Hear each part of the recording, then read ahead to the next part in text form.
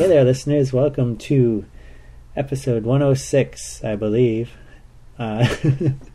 which is about vegan dating. I got inspired because I have a recording from a couple years ago. Ann Dinshaw, who's the daughter of Jay and Freya Dinshaw, the founders of the American Vegan Society, as you may know. Ann Dinshaw is their daughter, and she wrote a book called Dating Vegans. And I interviewed her about that when I saw her at an event a couple years ago, the Vegan Spirituality Retreat in Philadelphia. And then I was talking to Lovi, my co-host of recent, and I was saying we should do this dating show, and then so we were going to do that together, but I haven't seen her in a couple weeks, and she's fine. She's in love. She's dating a non-vegan, so I'm not sure how that's going. It seems like it's going pretty well. But unfortunately, she's not here to talk about it, so I am going to give you a little narration of my love life and becoming vegan. But it'll be quick and hopefully entertaining, and you can skip over it if you don't want to hear it.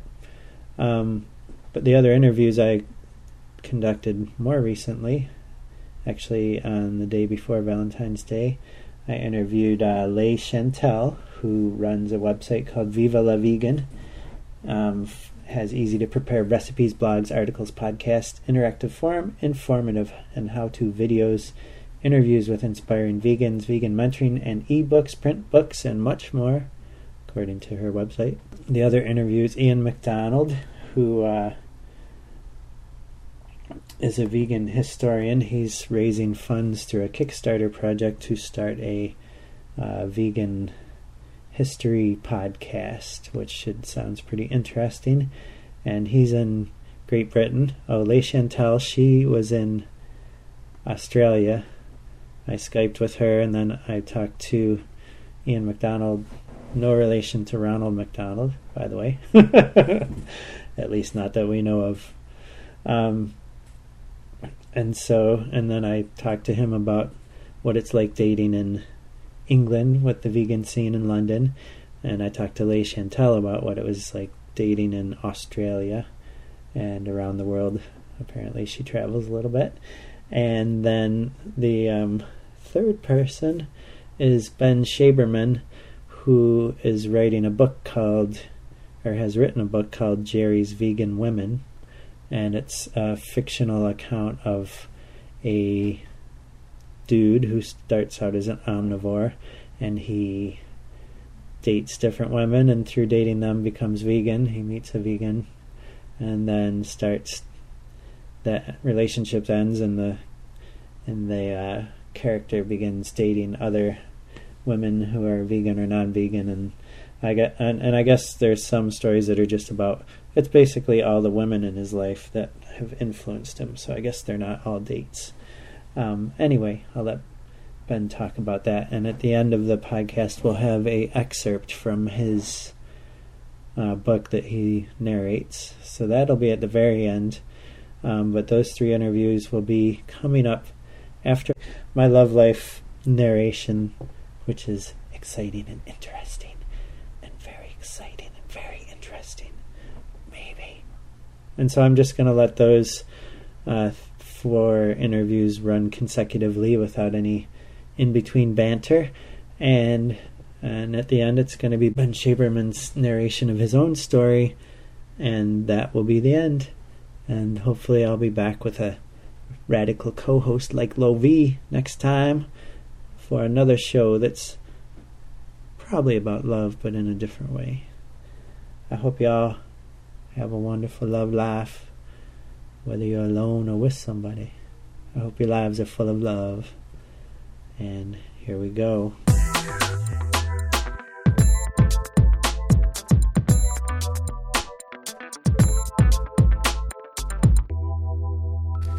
My life's work has been finding love. In the beginning there was family, and it was pretty good. When we were young, we accept what we were told, until the cracks in the story appear and force us to be more discerning. Sometimes we build walls to keep that from happening. Sometimes we live our lives within these walls, believing we are free. In my story, I started yearning for the love of girls pretty young. I was shy and goofy and lacked the confidence to ever win the hearts of any of them all through school. I didn't have a girlfriend until I was in my 20s, so high school was disappointing. I got into drugs and alcohol to dull the pain of my romantic failures. That probably didn't help, although I was able to blunder my way into a few drunken makeout sessions. One time I came close to losing my virginity. I was too drunk to get my equipment working. Hate to admit it, listeners. It's true, though. And so this is how much of my youth was, just wasted, being wasted. After high school, I went into the Marines. It's true. Which turned out to be another dead end for romantic love. The drugs and alcohol I had imagined I would have left behind were not left behind. I had a handful of sexual adventures, and I did manage to lose my virginity. But that didn't satisfy my heart's longings. They only made me more aware of my aloneness. Thanks in part to my substance abuse, I escaped the Marines a year early. Pattern of misconduct, general discharge. The civilian world did not offer up my dream of a girlfriend either. I had one 3-month affair that ended painfully, and more meaningless sex now and again. Things started to change around the time I became 26 and decided to be a vegetarian. It wasn't that I was a new genius dating strategy, but rather that I had gone back to school for photography and my consciousness was beginning to evolve. I went into a community college in Syracuse, New York to earn an associate's degree in photography. During that time I explored many realms of the psychedelic multiverse, let me tell you. I realized that psychedelics were more medicine than drug. Whereas alcohol dulled my senses and had me following my baser instincts, mushrooms and LSD expanded my consciousness, broke down my ego, and gave me a true experience of the divine. Om. It took me a while to realize that these medicines were more than recreational pleasures, but the seeds they were planted, or should I say the spores, were manifested. I spent the second half of my college years in Rochester, New York, studying fine art photography at RIT, Rochester Institute of Technology.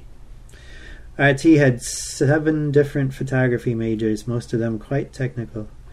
I found out that my major was more about art than photographic technique. The evolution of art is the evolution of a language that represented visually by images in 3-dimensional objects. The language becomes more complex as time goes on because modern pieces often symbolically reference art from previous times. In the realm of concept and interpretation, there can be many layers of meaning on an art piece. Some artists strive to advance the dialogue with their work, while some are less interested in that intention, but still evoke the same dialogues with their works. All this to say, I began to experience a world that had been hidden from me. I started to question a lot of my assumptions. I was hanging out with feminists and queers and hippies and geeks. I had a short relationship with a cute redhead headbanger, but she was more like the old me that I was shedding. It was during this time I organically began cutting flesh foods out of my diet. First I got rid of red meat, and then chicken, and finally fish. In my mind I was trying to be more healthy, but I now believe the impulse was coming from somewhere less superficial. During the summer before my senior year, I went into a month-long 4-credit photo workshop in the desert Southwest, camping all over Colorado, New Mexico, and Utah. It was so fucking beautiful. I met my first vegetarians on that trip and developed one of my famous unrequited crushes on one of them. Another redhead, as it turns out. My conversations with her inspired me to give up meat for good. I also was taught yoga for my first time on that trip in some of the most beautiful places I ever been by my photography teacher Willie Osterman, Kundalini yogi. That yoga seed would take a few years to sprout, but the vegetarianism stuck. I graduated college with 2 3-month relationships under my belt, the last one being with a sweet vegetarian girl named Melanie who I met working in a photo lab. Something's always developing in photo labs. It was about a year later that I was visiting a new unrequited love, who I had just found out was a lesbian. She lived in Rochester, and now I lived in Syracuse. I was still deep in friendship with her and her girlfriend, both vegetarians. Unrequited love. What a crazy thing. What a crazy thing. We went to a vegetarian Indian restaurant called Indian House Cafe. My ex-girlfriend Melanie was working there. There was also a gorgeous blonde woman wearing a red Indian Punjabi and a bright red lipstick. She had a dog choke chain around her neck, and I had a crush on her right away. Ooh-wee. Melanie, my ex, she was kind enough to put us in touch with each other, because she was my friend still. You see, keeping your ex-girlfriends as friends is something everyone should do. Your ex-partner of whatever gender or orientation, you know, unless they totally fuck you over, you should keep them in your life. Why invest all that time in someone just to push them away because it didn't work out? Anyway, Melanie, kind enough to put me in touch with Megan, and we fell in love pretty quickly. Our vegetarianism was an instant bond, and we went vegan together before we were even official. That love carried us through 7 years and a blossoming of both of our souls. While the romantic aspect of our relationship has been over for several years, we're still best of friends. You might know her, Megan. She used to be the co-host of this podcast. Megan Shackalackle-Ford. Since Megan, I've kissed a lot of women. I'm not ashamed to admit. I've been blessed to be this man I am with my own amazing vegan nourished genes that keep me looking years younger than I am. Sometimes I feel like the universe is giving me back some of the time I spent feeling alone and unlovable. I don't have much trouble meeting women who are amazing, but that kind of deep love I shared with Megan I haven't found again. Sometimes it's because I push people away to protect my heart. Sometimes I fall hard and my own love is unrequited. And a couple of times I spent a year with someone who is really close but not quite a fit. I give thanks for each and every one. If you listened to the last episode, you know that Megan has moved to Vancouver, Canada to get married. It's been a part of me hanging on, tiny little heart, tiny little part, tiny little hope that someday we would get together again. But now, I'm laying that part of me to rest. And so there's an inherent sadness coupled with my unconditional love for Megan, whose own joy brings me joy. Her fiancé seems pretty awesome, and so I have a chance here to root out jealousy in my heart and replace it with love. That's what yoga teaches us to do. Some of us might figure it out on our own. It's because the experience of Megan moving away that I'm now feeling that yearning again. I've broken down another wall and my heart is free to love. Love. There's something beautiful in the yearning. All relationships are the opportunity to explore ourselves. We seek out mirrors to reflect back the parts of us that are lovable and the parts we cannot fathom. Depending on our interactions and reactions, we can expand like a mind on mushrooms or contract like a brain on booze. Unfold like a lotus flower or double down on being a dummy. Don't be a dummy. Love exists beyond it all. Because loving one person is loving small. Seeing the one in everyone allows us to see everyone inside of the one. Fun. I dedicate this episode to you, to everyone you have been inside of, and everyone who has been inside of you. Go vegan.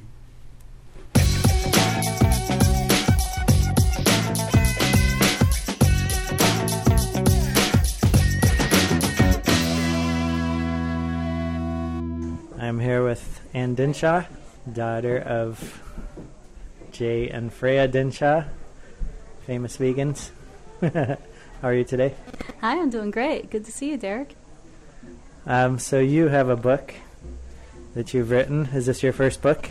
No, it's my third book, but it's the first one that's got lots of stories in it. The first two were exclusively recipe books.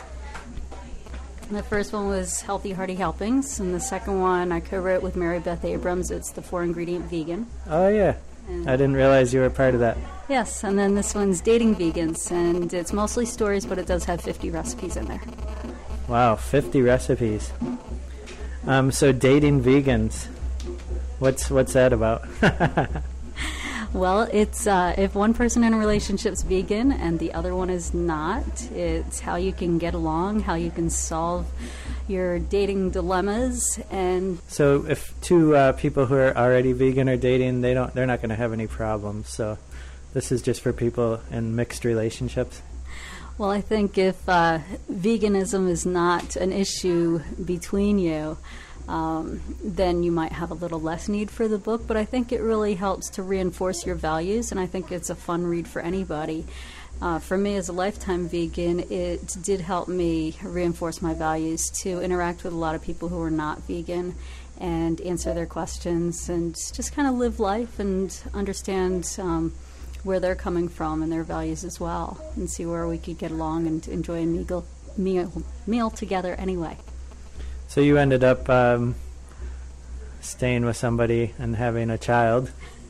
Was this happen during your experiment? Well, I don't want to spoil the ending of the book. That would be like telling you the ending to a movie. People did I already give it away?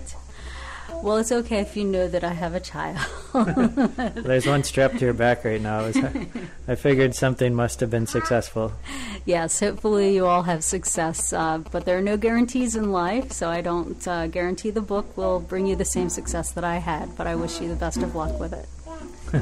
And so tell us a story out of the book. So these are all based on your personal dating experiences. Do you have any other outside people that date in the book too? Yes, about half the stories in the book are my own personal experiences, usually talking about people about on the third date when you're deciding if you really want to keep dating this person or stop dating them, and sharing a meal together and some dating adventures, going places together.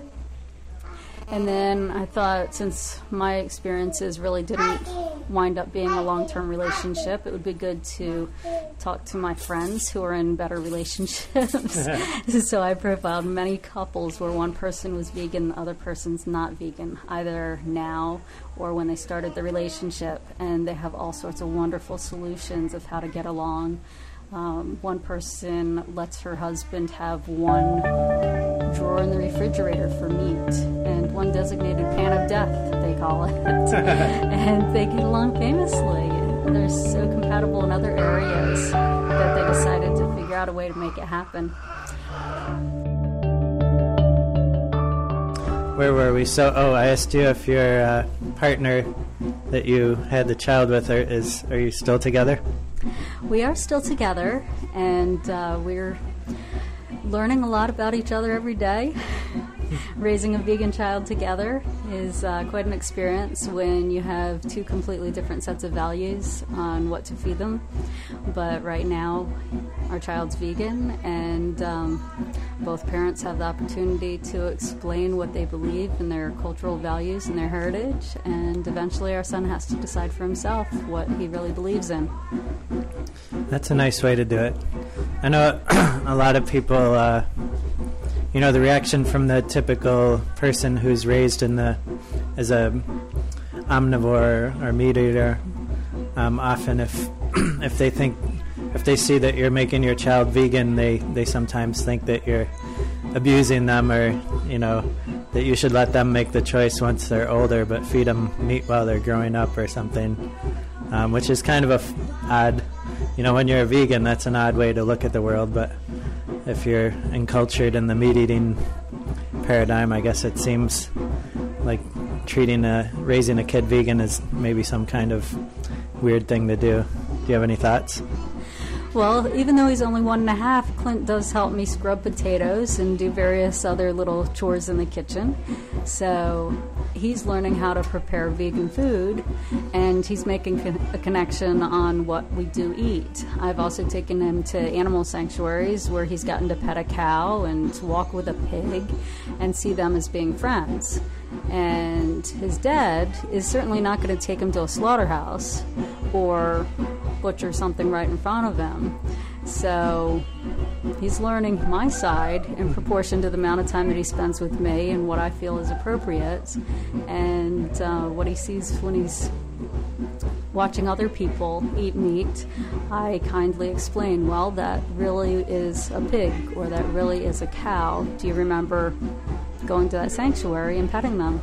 And he's not old enough to respond yet with words, but I know he makes a connection because he was just holding a picture of a pig on a postcard earlier today. Wow. So what was it like for you growing up with vegan parents? Were you vegan all your life? I've been vegan all my life, and when I was younger I really didn't appreciate the gift because it makes you different from your friends, and so I often didn't tell people that I was vegan. But now that I'm older, I do share that with people much earlier in conversations because it's something that I think is a good thing, and I'm proud of it. But I'm also very careful not to alienate people by throwing it at them. So I usually let them ask me first. Often it's, hey, you look great. What do you do? How do you do that? How do you look so young or so lively or have so much energy to chase after your kid and go dancing with them? And so when they ask me first, then I get to tell them, oh, well, I work as a rowing coach. And then I'll usually say, oh, and by the way, I'm vegan too. And that really has a good dialogue.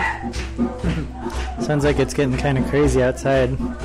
We're at this vegan spirituality retreat, and how have you been enjoying the day so far? It's been great. It's my first vegan spirituality retreat. Funny thing happened this week. We were at Blackbird Pizza in Philadelphia, a vegan pizza place, and it was Clint and his dad and myself, and we were leaving, and he saw a flyer, and he goes, bet you think I should go to something like that, huh? I laughed and I said, well, actually, I'm speaking at that. Oh, wow. He didn't even know. No idea. But he really does support me and my values, and that is truly what he appreciates in me most. We have a deep respect for each other, and he's come right out and said that he really likes that I'm vegan and that I am very strong on what I believe, that I don't waver on that. And has his meat eating reduced any since you've been together? He was vegan for 2 days. We were living apart, very far apart. I was in Florida and he was in New Jersey, and I mailed him a box of 7 dozen vegan homemade cookies. And that was all he ate for 2 days. So he was vegan for health reasons for 2 days, right? Vegan for love. Well, I could live on cookies for a couple days, I think. Might not feel good at the end of them. But And you should know Derek's chewing on a vegan chocolate chip cookie at this time. I know. I feel bonded to your partner, and I haven't even met him. But all right. So, anything else you'd like to say to our listeners in closing?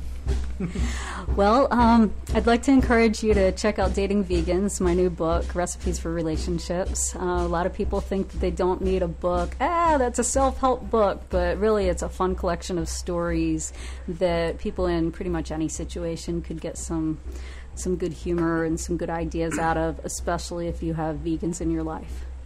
Yep, and if you need a date, give me a call. Have a great day. Thank you, Derek.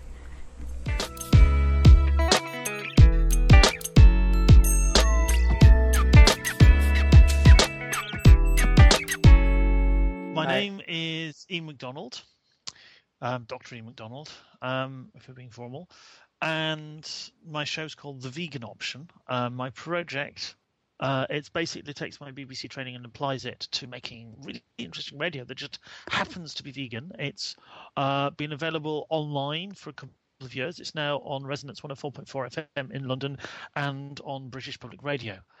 My big project is vegetarianism, the story so far, the first ever cohesive radio history of vegetarianism from Pythagoras to the present. And we're just before the end of a Kickstarter. It's 94 people have pledged 94% of the basic costs of the basic costs of the show. But of course, if it's Kickstarter, so if the other 6% is not pledged by the end of this weekend, it's not funded. So what's the actual date? The 16th, or? It is. It's the end of the 16th, midnight New York time. Midnight New York on the 16th. Oh, geez. Mm-hmm. Well, we got to get that 6%. I know. Fingers crossed, and there's not a chance. It's down to the people. Yeah, it seems like a lot of those Kickstarters, a lot of the money comes through at the last minute. So, did you read the book by Rin Berry on the history of, or like all these historic figures in vegetarianism? He's written a few, but I haven't. But the one book of Rin Berry's I have used and loved and handed on to somebody else was his Guide to New York. Oh yeah. I've been. I know of Rin Berry simply through iView History and picking up his work around here, but I've been very focused on the interaction with the Eastern vegetarians, and preparing for that at the moment. So I haven't really gone on to Rin Berry's work, which is he was somebody I was aware of. He was somebody I would have interviewed, and that's the. It really just brings it home. Well, it brings home how fragile we all are. Right. Well, yeah. For the listeners that don't know, Rin passed. I think it was last month. I believe his book that I read was Food of the Gods, which was kind of the history of different vegetarian spiritual leaders, the Buddha and Gandhi, and I think even Jesus was in there with some evidence that he may have been a vegetarian. And then, I think Rin Berry linked him with the Essenes. Yeah. And then there were recipes, and I remember that because it was when I first went vegan 18 years ago. It was out around that time, or maybe a little after, but it was one of the early vegetarian books and cookbooks I've read that. And, I was interested in Buddhism and things, so it was a pretty cool thing. And then he kind of got into the New York Times and different publications for the Hitler controversy, his book about Hitler, neither vegetarian or animal lover. I think the New York Times published a column saying that Hitler was a vegetarian, and then Rin Berry kind of wrote in and said, no, wait a minute here, and started this whole thing. So he was a cool guy, and since we're talking about history, I think it's nice to remember Rin. Yeah. I want to talk about love because we're doing a Valentine's Day show. Do you have any knowledge of like famous vegan couples from the past that? Of course, the further back we go into history, the more likely it is that couples who work together really strongly, the woman will be subsumed behind the man. But if you listen to the Vegan Options episode about animals and science fiction, you might remember Frankenstein was written by Mary Shelley at basically a vegetarian house share in the Alps. And she was best known to her contemporaries as the widow, the wife, and for much of her life the widow of Percy Bysshe Shelley, who wrote very mythical pro-vegetarian poetry that she later published. So basically, she was known as a vegetarian campaigner that kept his memory alive, and for all his violence, the creature. Frankenstein's monster, as the movies call him, but in the book, simply the creature. The creature was pleading to be allowed to go off into the rainforest and eat fruits and leaves and basically be vegan. So there's a real vegetarian ethos in Mary Shelley's work. So you're in England, and are you a single person, or are you on the dating scene? I'm a single person and therefore on the dating scene. And what's the so you live right in London, like a busy city where there's probably a lot of vegans? Fair number, and a thriving vegan social scene. I'm thriving city, lots of people. So obviously you can go to London Vegan Drinks or cool. or other events from the London Vegan Meetup, and you'll be in a room at the bigger events with 60, 100 other people who are vegan or vegan curious. So it's not the situation where of days of yore or in more isolated areas where it's hard to pair up with other vegans. Yeah. Looking around at my vegan friends, I'd say those of them that have paired off, about half of them have vegan partners, about half of them have non-vegan partners. I'm on a couple of singles Facebook groups, and you see people going, goodness me, I'm the only vegan I know. I will... And people pairing off with people from other countries. Yeah, well, that's on the other side of a very big country, because there isn't that critical mass where they are. And one of the great things the internet has done is give us this opportunity to bring people together. Right. And all those things can happen. And so I guess if you're one of the people who can't date a non-vegan, that's out of the question, then going on an online dating site and meeting someone who lives somewhere else is an option. Living in London, you're pretty likely to end up relocating anyway. And actually, living on planet Earth, you're pretty likely to end up trying online dating anyway. Yeah. So either of those are pretty much normal. I think, particularly one of the factors about London is the population flux, which changes the vegan scene quite a bit. But okay, last girlfriend was from somewhere else in the European Union and went back there. The girlfriend before that was American, and before that... You're just like an international man of intrigue. Yes, but I would be that whether I was or not. But this is, I think that might just be life in a cosmopolitan city.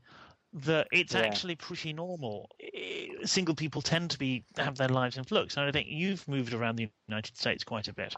Yeah, well, I moved down to New Orleans because of a vegan woman that I met online, and then New York City.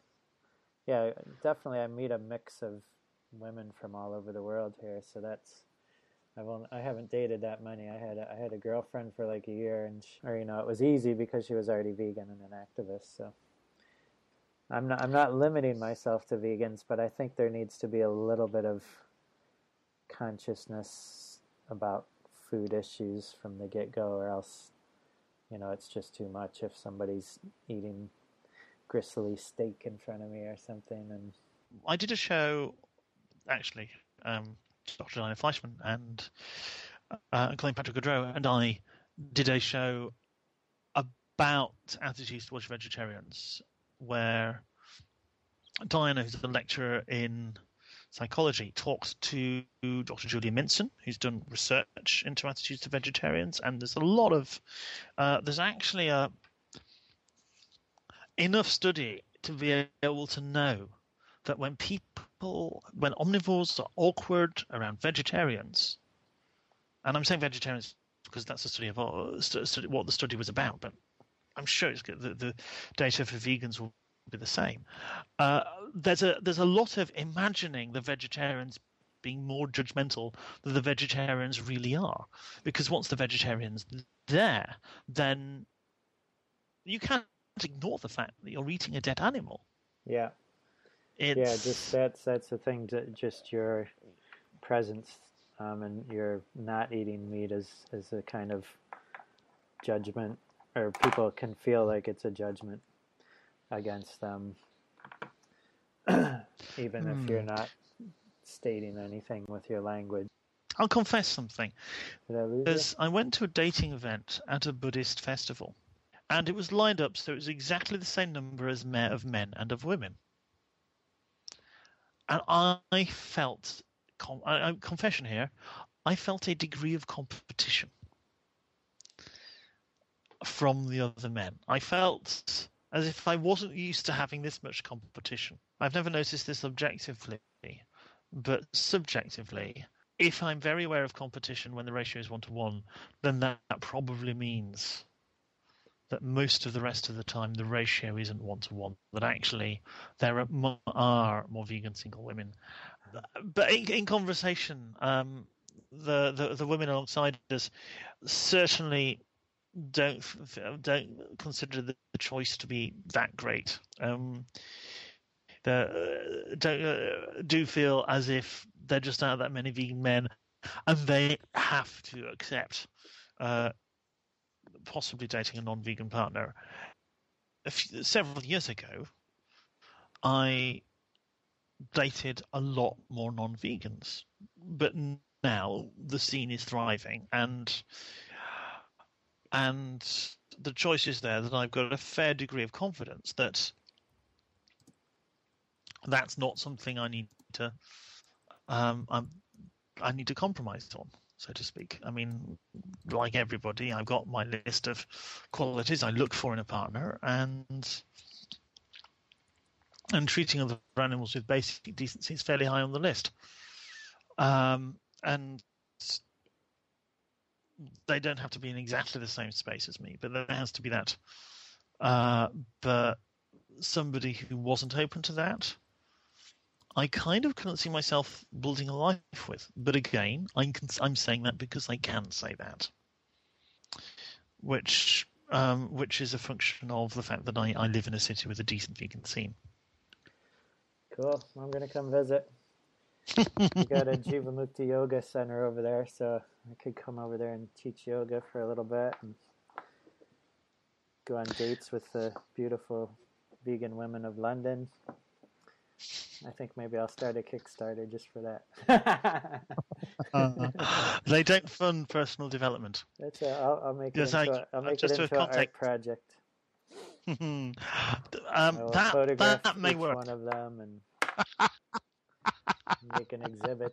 You're going to make a podcast about your 20 vegan dates. Yes, the chat about Kickstarter, I should mention to your audience, is because vegetarianism, the story so far, the first radio history of vegetarianism that I'm planning, is being funded by a Kickstarter campaign that ends at the end of this weekend. Okay. And is it? No. But we can talk about that properly later. But you were mentioning Kickstarter. Give us the whole laydown. What else? What exactly is going to be funded? What is the money going to be used for? What do you want to tell us about it? The money is for. It's for the. Actually, let me start at the beginning. Go ahead. The movement doesn't have a popular history that people can listen to while they're doing the washing up or commuting, and I think that will really help build the movement together. It has a couple of books, mostly written from outside and taking specific angles on it, but actually we're part of an epic story that pokes its nose out of history in the Shamanic era of Buddha and Mahavir in ancient India, and Pythagoras in ancient Greece. An idea of sparing animals dinner table that develops over time, and I I want to tell that story in a way that's going to be a permanently downloadable resource for the movement, and I want to tell it properly. I'm a BBC trained radio producer. I want to tell the story with all the tools that puts at my disposal. I want to take the listener to the places where the story unfolded, and hear from the experts. There are many experts about different bits of the story. I want to bring it to life with dramatic readings from the people who changed the world for animals. I want to take everyone to the places, and that requires a bunch of research. It requires a bit more equipment to improve field recording. It requires travel, because to do this properly, I need to go to the places where these people are. And of course, there are the practical costs of hosting and streaming, and all of that. Cool. So I am funding this with a Kickstarter. I'm offering people some great rewards. Offering to send you a postcard from a place where the world changed for animals. Yeah. Offering the series on a stick, a USB stick, and at the higher levels, sponsorship, your name on an episode, a food and history tour of London, and coaching on your own radio show from all my experience. Okay, the Kickstarter is a crowdfunding website. It's at kickstarter.com, and going to the crowdfunding, you just go to kickstarter.com and search for vegetarian history. And your website is theveganoption.org. Yes, and there's a big link to the Kickstarter campaign there, but also all the old episodes about everything from the medieval Arab poet Abu al-Mari to the Olympics and attitudes towards vegetarians.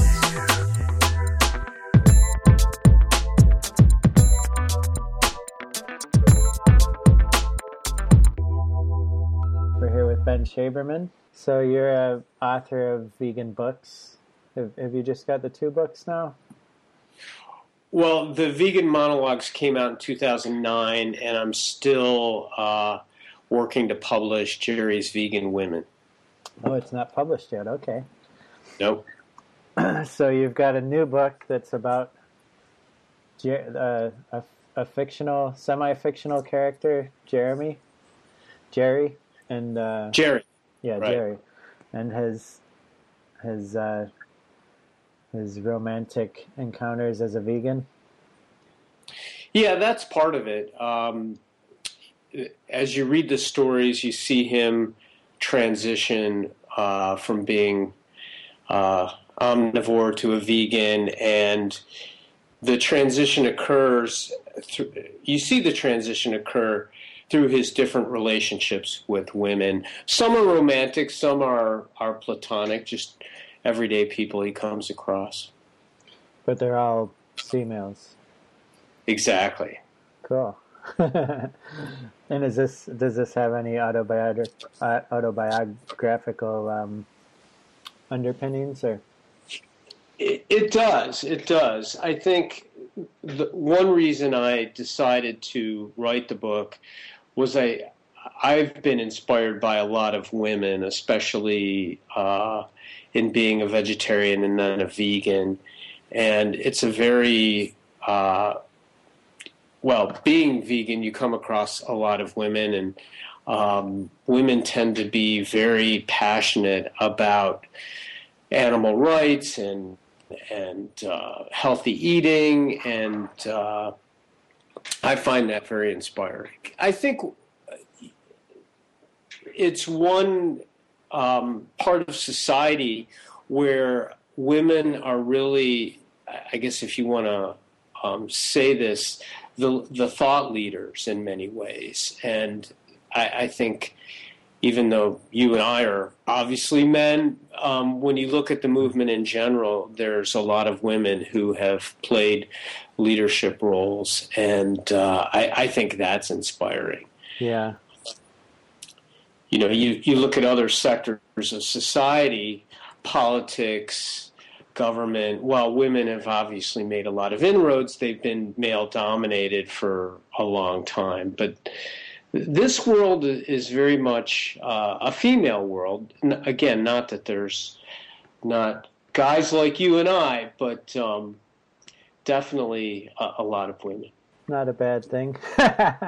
No. But yeah, I think like I'm trying to find this Gandhi quote that I just recently saw. Oh yeah, to call women the weaker sex is a libel. It is a man's injustice to women. Oh, it is man's injustice to women. Woman. If by strength is meant moral power, then woman is immeasurably man's superior. If nonviolence is the law of our being, then our future is with women. Woman. That's a nice quote. Yeah. I think women tend to lead with compassion and nonviolence, where, as we've seen throughout history, men can lead with their egos and their testosterone. So, any dating advice for vegans out there? I've been in a relationship now for 10 years with Jeannie, so I haven't been out in the field very much, but a point that I've made in some of my essays and in my book is that, and it kind of gets back to what we were just talking about, for heterosexual guys, the field is kind of wide open because there are so many more women than men in the vegan community. And, vegans are also good organizers. So there's always potlucks, and if you're into going to, let's say, a circus protest or a run for the animals, there's always ways to get out there and meet new people, men or women. And I think what's nice about it is you already have the common ground of being vegan. And even if you don't find somebody who's romantically interesting to you or vice versa, you still have friends to make. I think vegans can become quick friends because of the common bond.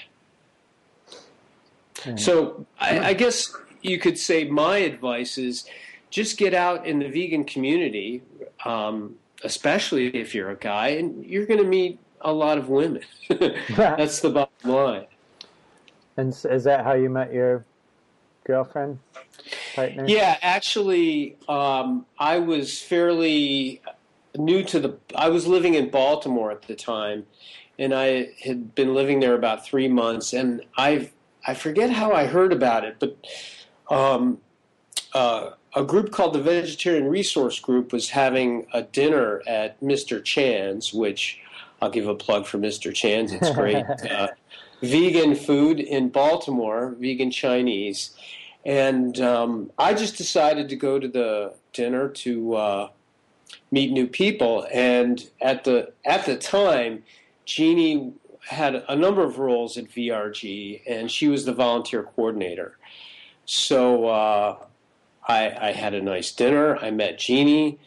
I decided to volunteer, and the rest, as they say, is history. And so we've been together.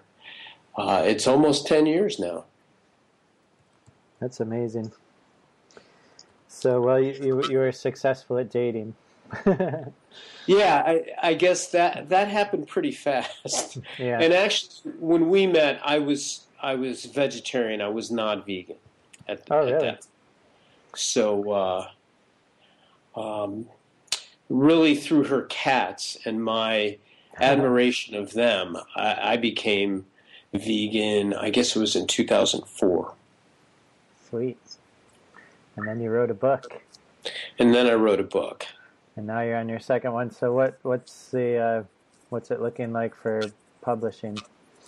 Well, I've had some interest, but I still haven't come to find the right publisher yet. Okay. But I'm working on it. And, one thing that I'm excited about the book for is that there really isn't much vegan fiction out there.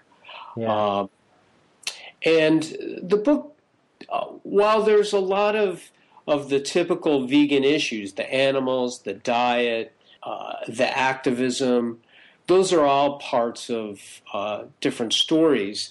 I tried to make the stories somewhat universal in that they cover themes like work and love and search for identity. So even if a non-vegan reads the book, I think they'll be able to make a connection to it because it's everyday things that people of every dietary persuasion go through. Is there anywhere online that people can see a preview of it or anything like? One of the stories, it's called Missy, was published in an online journal called WIPS, W-I-P-S, which stands for, I think it stands for Writers in Progress. And I've posted that story to my website as well, benshaberman.com, so you can read that story online. And WIPS also did a text interview, so you can read an interview that's a little more focused on the book rather than my vegan lifestyle, but that reveals a little more about the book as well. Cool. Well, it's good to finally catch up with you and let us know when the book comes out so we can plug it. Thank you, and I hope everybody out there has a great Valentine's Day, regardless of what the weather might be.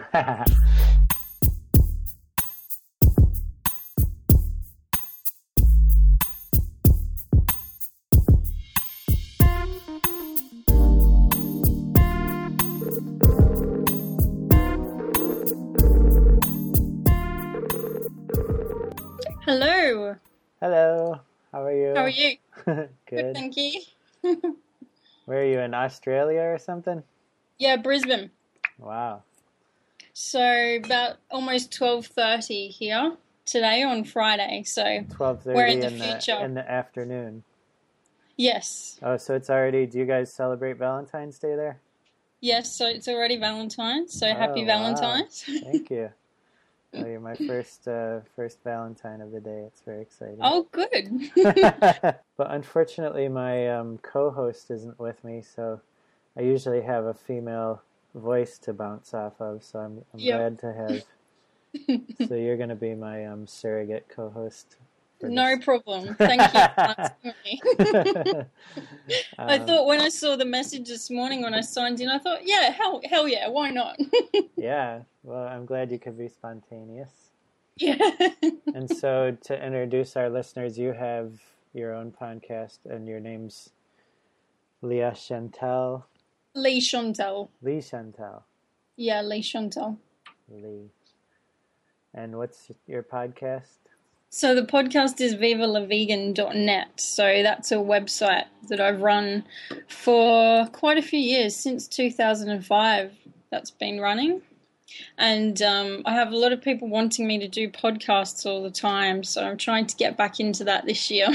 So we're doing this show about vegan dating. Are you currently single or dating, or do you have I'm currently single. Oh my goodness.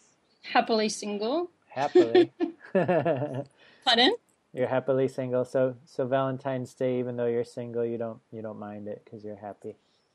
Yeah, well, it doesn't really mean anything to me, to be honest. So even when I have been with a partner, it doesn't really mean much. So it's just another day. I'm not really into all those commercialized events. My parents have been married over, 35 years. They're still together, happily married. So they get excited about Valentine's Day, which is lovely. So they're happy. Yeah, they're happy. They're best friends and all that. Good role models. Yeah, exactly. Yeah. My parents are still together too, and I think they're mostly happy in their way, you know. Yeah. It's good. There's not know. that many people that are still together. Like a lot of my friends, you know, their parents have broken up or so it's good when you do see long-term relationships work and actually thrive. Right. Mm. So what about you, Derek? Oh, I'm single. Mm-hmm. Happily or looking? Is that those are the choices, happily or looking? I mean, no. I think I'm happy, and you know, I always want to be open to the possibility when it comes along. It's not like my life's mission or anything. Yeah. Yeah, exactly. But it's nice, especially in the winters here. It gets so cold, you need someone to snuggle with at night. Yeah, I've been traveling the past few years. I actually haven't had a full winter for 5 years, so Wow. I'm sticking around for the next couple of years, so that's going to be a bit hard to get used to, I think. Is it summer where you are now, or? Yeah, so it's summer. So I'll have a look at what the temperature is at the moment and tell you. So it's 29 degrees Celsius, which is like 84 Fahrenheit at the moment. Wow, that sounds nice. Yeah, it's lovely. And I always start the day with laps in the pool, so that's always good. But the pool's starting to get a bit cold, actually, I must say. Oh, really? Mm. You must say. I must say. Well, your website's very nice looking. Thank you. Been working on it for quite a few years, so it's finally, last year actually, it was finally where I wanted it to be. So is this like a social media site? I say multimedia, so there's like a lot of different content on there, like mostly regular and daily content, and then across all the social media channels. And in particular, Google Plus, like I have massive interaction with people on Google Plus. That's that one, and Twitter and YouTube are my favorites at the moment. Cool. But yeah, we have articles and blogs and podcasts and videos and interviews and lots of things. Have any people met on your site and fallen in love and become married or anything? Oh, I haven't heard of that. No, they haven't. No. No. If anyone has, let me know. Where are most of your members? Are they all over the world, or? Yeah, all over the world. I have a lot of people from the States, so about 44% of my followers and readership are from the States, in particular California. And then close second is Australia, and in particular Melbourne. Melbourne, yes. So Melbourne's in Australia, that's our main sort of vegan hub. So there's a lot more vegan restaurants there. There's a lot more vegan people. Yeah, it's a good place. Wow. Well, so we'll be there next weekend. In Melbourne? Mm-hmm. Yeah, next week going to Melbourne, the week after going to Sydney. So that'll be good. Who are you going with? Oh, just myself. Okay. I've got quite a few friends down there, so yeah, well, that'd be cool. I teach Jivamukti Yoga, and we have a Jivamukti center in Sydney. Oh, cool. Do you know where? Specifically, like Newtown, maybe, or? Probably. That sounds familiar. That's a vegan hub too in Sydney. Oh, really? Cool. A bit more alternative sort of as well. So I could come there and teach yoga. Yeah, why not? Yeah. You haven't been to Australia before? No, I was gonna say that if you and I were dating, then we could spend summers in the different. You could spend American summer here, and I could go down there for Australian summer, and we would never have to deal with winter again. Exactly. That does sound very good. I like the idea of following the sun around the world. Well. A couple of the vegan people I've dated in the States, that hasn't worked out that well, though. No? Just a long distance thing, or just traveling back and forth? Yeah, long distance. I really like to travel too, so I'd like to find someone who wants to travel and not just within America, like outside of that, and people that like other cultures, so yeah. Well, I do like other cultures. Mm-hmm, good. I'm ready to go. Take me away. So have you dated many vegan girls before, Derek? Yeah, well, I think 3 out of my 4 main relationships were vegans. But, I'm not, I don't know. I don't know. It would be interesting to date a non-vegan who like ate meat in front of me and things, that would be a challenge. Well, you know, the majority of people I've dated have been non-vegan. I've only really been with one person that's vegan. Yeah. And so, yeah. Sorry? How did it go? Did you ever convert anyone or get anyone to, I mean, probably when you cook, they would eat vegan, I'm sure. Yeah, definitely. And I have so many friends and people that say, "Oh, I'd be vegan if you could cook for me all the time." You know, I hear that so many times, but that's not really them taking much responsibility, is it? So, I guess, you know, I don't know. Like, I always thought when I was younger, I'm just waiting for a compatible vegan male, and then I'd just, you know, have a few short-term sort of relationships for a while, and then sooner or later it would become a problem with the vegan stuff, in particular because pretty much every guy I've dated wants to have babies and get married. Uh-oh. And that's not really on the top of my list of things to do, you know. So and especially if I disagree with the way some of them would live their life in general too. So I would never, especially one guy a few years back, he wanted to have babies, and he told me that as soon as we met, and I knew that, and that was fine.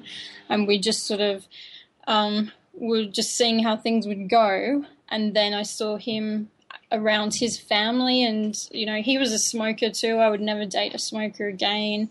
And just really not supportive of the vegan stuff, and his family, you know, it was just normal for them to sit around as a family, smoking, drinking, swearing around kids, and I just was sitting there one day thinking, there's no way I would have children with this person. So that was the beginning of the end. And, you know, there's one of my friends, Carol Glasser, she's in LA. She has a website called vagina.net. And, yeah, so combining Let's just get right to the V-Day. And vegan. And she did this really great speech at the Critical Animal Studies Conference in Minneapolis last year. And it's on her website too, actually.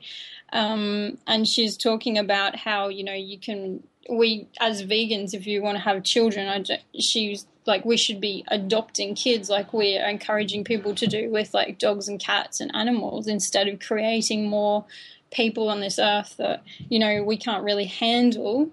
And then, you know, those people that you adopt, then if you create them into a vegan child, then you're not bringing just someone new into the world that may or may not be vegan. Probably won't. Wow. It was a really, really interesting talk, and the article. That's cool. Well, I'm down. Yeah. I'm definitely down with adoption over having your own anyway. So. Yeah, definitely. But, you know, I guess when I was younger, you have like lists of what you want and things like that. But as you get a bit older, you realize, you know, what's important, and, you know, I'm a bit more open to, you know, not dating vegans anymore. I'm actually probably would prefer it in a lot of cases because, you know, I found out a few years back, it was a pretty hard lesson to learn that, you know, just because someone is vegan doesn't mean they're a nice person. And, the other side of that as well is just because someone's not vegan doesn't mean they're not a nice person. So I'm just trying to find a nice, compatible person that I enjoy their company, you know? Yeah. Well. And I think that's what matters really when you bring it down to the basics. And, you know, Colleen Patrick Gordeau, she says this great story of when she met her partner, and she said he was this compassionate, loving guy, not vegan, and then over the years they've been together, he, you know, he's still a compassionate and loving guy, and now he's vegan as well. So, you know, people can become vegan over time if they want. Yeah, it's true. And I guess you know, when I first became vegan, I was like 17 years ago actually this month. And really? Yeah, and I just had my 18th. Oh, cool! So we're very close. I know. I think maybe we should just start dating. That seems like the only logical outcome of this whole thing. And I don't know about you, but when I first became vegan, I just when I found out the truth, I just became vegan. So I just assumed when other people found out the truth, they also would become vegan. Yeah, and well, that's quite disappointing when you realize the truth for most people. But, and I guess, I'm not as intense as I used to be with people. I'm more for planting seeds and just letting other people come to their own sort of decisions. Yeah. And I think that's it. And just as long as you find someone who's nice, and also keep in mind we're 1% of the population at best. Vegans. You're really limiting your options if you only. You're limiting your options. And I don't know if you saw that video I sent you. I do a weekly question and answers series on my vivalavegan.net YouTube channel. Okay. And one of them was, do you only date vegans? And I was just telling this story about, because I love reality TV and like all the social sort of conditioning sort of ones. And there was this one called Tough Love, where this guy and his mum are like matchmakers and they try and help people overcome relationship issues and that. And there was this really cool example that still sticks in my mind. He had this room of like 100 eligible single guys, and they had some girls up on stage. And there was this one girl, and he said, okay, you tell the audience what you're looking for, and the people that aren't what you're looking for, will get them to sit down. So she gets up there and she goes, okay, I don't want to date any smokers, so if you're a smoker, just sit down. And that was maybe about half of the people, and which I agree 100% with, the non-smoker thing now. And then, because she was really into fitness, she said, you have to go to the gym at least 3 times a week. Wow. And so the majority of those people sat down, and then there was a small amount left. And she said, you have to make over like quite a big amount of money per year. Whoa. And she said that, and only 2 guys were left standing after that out of 100. Wow. And then this guy, Steve, the host, he goes, okay, do you find either of these guys attractive? And she's like, no. So out the show was over? Pardon? The show was over at that point? No, that was just one of the girls out of 8. But it was just showing out of 100 with all these things that she'd put in her head that she needed. Out of these 100 guys, she had no options in the end because of what she thought she wanted. Yeah.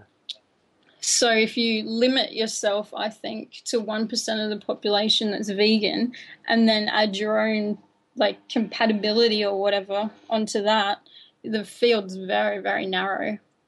Yeah. Well, it's getting bigger.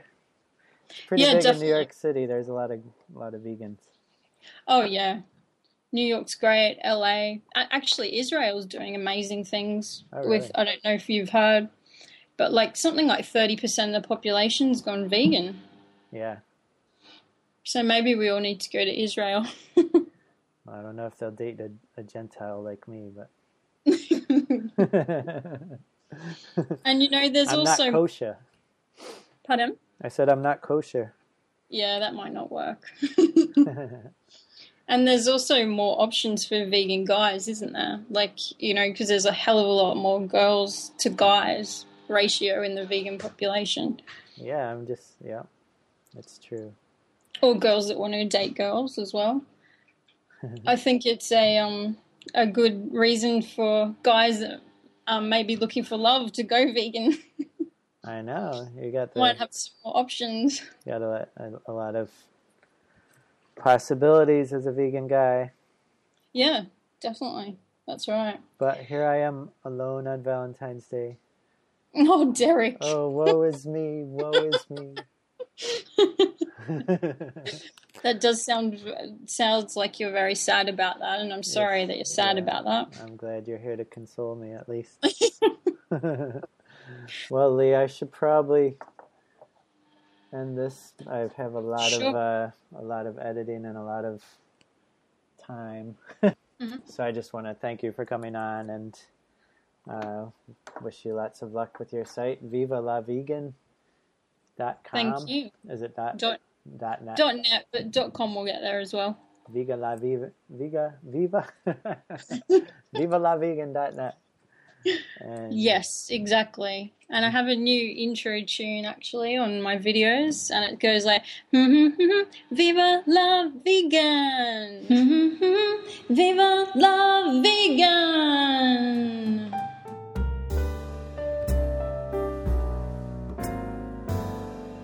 As he walked out into the mall, proudly toting a pink and white Victoria's Secret bag, Jerry decided to reward himself for his shopping achievement by heading over to the food court and getting one of his favorite vegan splurges, a baked potato swimming in ketchup.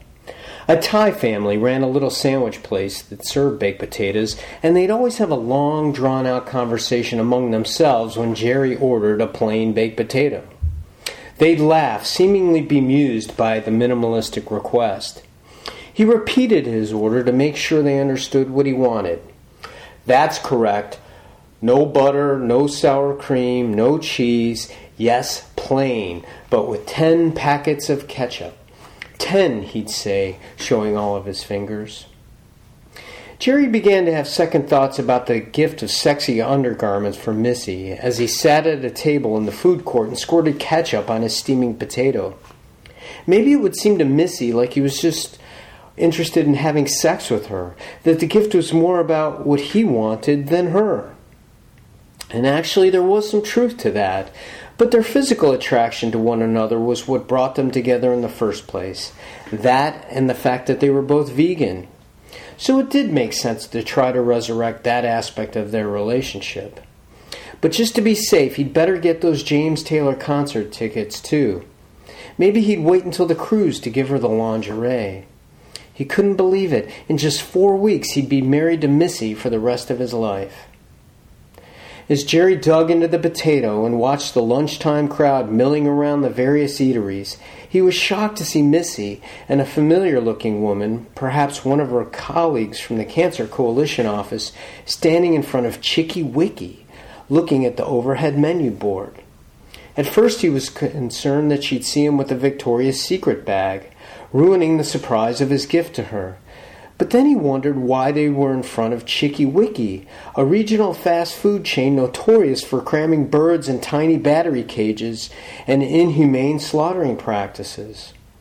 An undercover investigation had revealed that the franchise's process was so sloppy, Chicky Wicky's chickens were often alive when they were thrown into boiling water to be cooked. In fact, the Vegetarian Action Committee had organized a protest last year in front of the busiest Chicky Wicky in metropolitan D.C. to demand more humane treatment of the birds. Jerry was horrified to see Missy and her companion walk up to the register and order. Even if she only got Chicky Wicky's fries, they weren't likely to be vegan because they were probably cooked in the same oil as the chicken, a lard-based oil for all he knew. Regardless of what they ordered, Chicky Wicky was the enemy. How on earth could she patronize those monsters? Jerry watched a young clerk hand Missy a tray with 2 containers, the familiar orange boxes that Chicky Nuggets came in, and 2 large drinks. A few minutes later, he watched Missy and her colleague sitting at a table, taking the fried pieces of chicken from the boxes, dipping them in containers of sauce, and then putting them into their mouths. The scene was horribly surreal. Missy didn't give a second thought to eating what had once been a breathing, sentient creature.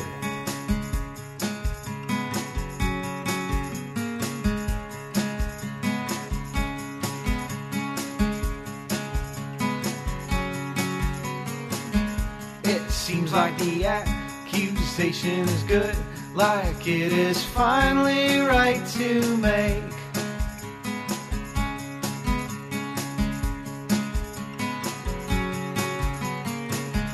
Maybe we could have just one night of quiet and no more killing.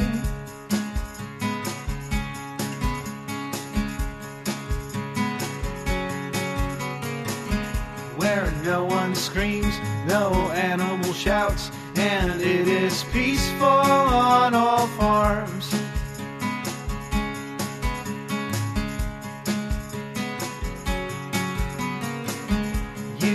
are the slow, slow wreckers of beautiful lives.